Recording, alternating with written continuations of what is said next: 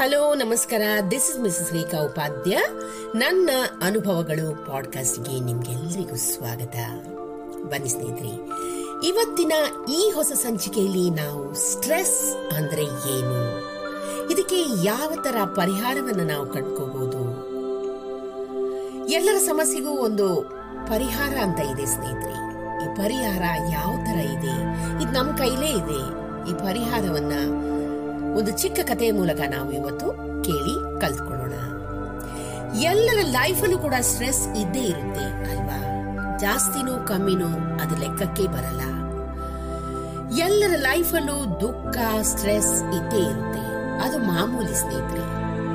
ಮಾಮೂಲಿ ಅಂತ ಆದ್ಮೇಲೆ ಇದನ್ನ ಎಲ್ರಿಗೂ ಹ್ಯಾಂಡಲ್ ಮಾಡ್ಲಿಕ್ಕೆ ಬರ್ಬೇಕಂತ ಏನಿಲ್ಲ. ಈ ಕಥೆಯಿಂದ ನಾವು ಅದನ್ನ ಸ್ವಲ್ಪ ಕಲ್ತ್ಕೋಬಹುದು ಅಷ್ಟೇ. ಸ್ಟ್ರೆಸ್ ಆದಾಗ ನಾವು ಅದನ್ನ ಯಾವ ತರ ಹ್ಯಾಂಡಲ್ ಮಾಡಬಹುದು ಅಂತ ಈ ಕತೆ ಮೂಲಕ ಕಲ್ತ್ಕೊಳ್ಳೋಣ. ಈ ಕತೆ ನಡೀತಿರೋದು ಒಂದು ಸ್ಟ್ರೆಸ್ ಮ್ಯಾನೇಜ್ಮೆಂಟ್ ಕ್ಲಾಸ್ ನಲ್ಲಿ. ಆ ಕ್ಲಾಸ್ ಅನ್ನ ಕಂಡಕ್ಟ್ ಮಾಡೋ ಸೈಕಾಲಜಿಸ್ಟ್ ಒಂದಿನ ಕ್ಲಾಸಿಗೆ ಬರುವಾಗ ಕೈಯಲ್ಲಿ ಒಂದು ಲೋಟ ನೀರ್ ಹಿಡ್ಕೊಂಡು ಬರ್ತಾರೆ.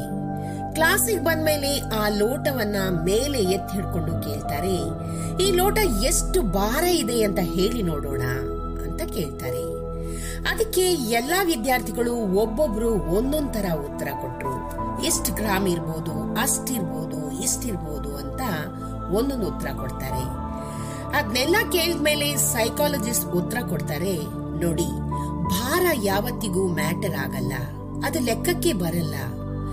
ಏನು ಲೆಕ್ಕಕ್ಕೆ ಬರೋದು ಅಂದ್ರೆ ಇದನ್ನ ನಾವು ಎಷ್ಟೊತ್ತು ಕೈಯಲ್ಲಿ ಇಟ್ಕೊಂಡು ನಿಂತಿರ್ತೀವಿ, ಈ ಭಾರವನ್ನ, ಅದು ಲೆಕ್ಕಕ್ಕೆ ಬರುತ್ತೆ. ಒಂದ್ ನಿಮಿಷ ಹೀಗೆ ಹಿಡ್ಕೊಂಡು ನಿಂತ್ರೆ ಏನೂ ಆಗಲ್ಲ. ಆದ್ರೆ 1 ಗಂಟೆ ಕಾಲ ಇದನ್ನ ಹಿಡ್ಕೊಂಡು ನಿಂತಿದ್ರೆ ಕೈ ತುಂಬಾ ನೋವಾಗುತ್ತೆ. ಅದೇ 1 ದಿನ, ಇಡೀ ದಿನ ಹೀಗೆ ಹಿಡ್ಕೊಂಡು ನಿಂತಿದ್ರೆ ಆಗ ನಮ್ ಕೈನೇ ಜುಮ್ ಅಂತ ಅನ್ಸುತ್ತೆ ಮತ್ತು ತುಂಬಾನೇ ನೋಯುತ್ತೆ. ಮತ್ತೆ ಆ ಕೈಯಲ್ಲಿ ಬೇರೆ ಯಾವ ಕೆಲಸ ಕೂಡ ಮಾಡಕ್ಕಾಗಲ್ಲ ಅಂತ ಹೇಳ್ತಾರೆ. ನಮ್ ಲೈಫಲ್ಲೂ ಹಾಗೆ ಸ್ನೇಹಿತರೆ. ಸ್ಟ್ರೆಸ್ ಆಗಿರ್ಲಿ ಅಥವಾ ಯಾವುದೇ ದುಃಖದ ಘಟನೆನೇ ಆಗಿರ್ಲಿ, ಅದು ಹೀಗೆ. ನಾವು ಅದರ ಬಗ್ಗೆ ಎಷ್ಟು ನೆನಪು ಮಾಡ್ಕೊಳ್ತೀವಿಯೋ ಅಷ್ಟು ದುಃಖ ನಮ್ಗೆ ಆಗ್ತಾನೆ ಇರುತ್ತೆ. ಅದರ ಬಗ್ಗೆ ಸ್ವಲ್ಪ ಯೋಚನೆ ಮಾಡಿ ಅದನ್ನ ಅಲ್ಲಿಗೆ ಬಿಟ್ಬಿಟ್ರೆ ನಮ್ಗೆ ಜಾಸ್ತಿ ದುಃಖ ಖಂಡಿತ ಆಗಲ್ಲ. ಅದ್ರ ಬಗ್ಗೆ ಎಷ್ಟು ಜಾಸ್ತಿ ಯೋಚನೆ ಮಾಡ್ತೀವಿಯೋ ಅಷ್ಟೇ ಜಾಸ್ತಿ ದುಃಖ ನಮ್ಗಾಗುತ್ತೆ. ಅದೇ ದುಃಖನ ನಾವು ಜೀವನ ಪರ್ಯಂತ ಯೋಚನೆ ಮಾಡ್ತಾನೆ ಇದ್ರೆ ನಾವು ಬೇರೆ ಯಾವ ಕೆಲಸ ಮಾಡೋಕ್ಕೂ ಸಾಧ್ಯವಾಗಲ್ಲ ಸ್ನೇಹಿತರೆ, ಖಂಡಿತ ಸಾಧ್ಯವಾಗಲ್ಲ.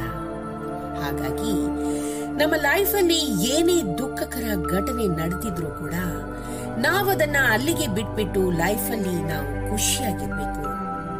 ಈ ಕಥೆಯಿಂದ ನಮ್ಗೆ ಏನ್ ಗೊತ್ತಾಗುತ್ತೆ ಅಂದ್ರೆ, ನಮ್ ಕೈಲಿ ಎಷ್ಟೊತ್ತು ಗ್ಲಾಸ್ ಹಿಡ್ಕೊಂಡು ನಾವು ನಿಂತಿರ್ತೇವೆಯೋ ಅಷ್ಟು ಹೊತ್ತು ನಮ್ ಕೈ ನೋಯುತ್ತೆ ಅನ್ನೋ ಹಾಗೆ ಜೀವನದಲ್ಲಿ ಕೂಡ ನಾವು ಎಷ್ಟು ಸ್ಟ್ರೆಸ್ ಬಗ್ಗೆ, ದುಃಖದ ಬಗ್ಗೆ ಯೋಚನೆ ಮಾಡ್ತಾ ಇರ್ತೀವಿಯೋ ನಮಗೂ ಕೂಡ ಅಷ್ಟೇ ದುಃಖ ಮತ್ತು ಸ್ಟ್ರೆಸ್ ಆಗುತ್ತೆ ಸ್ನೇಹಿತರೆ.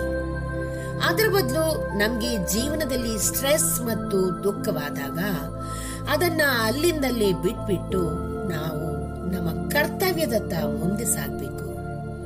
ಆಗ ಮಾತ್ರ ನಾವು ನಮ್ಮ ಜೀವನದಲ್ಲಿ ಏಳಿಗೆಯನ್ನ ಕಾಣಲಿಕ್ಕೆ ಸಾಧ್ಯ.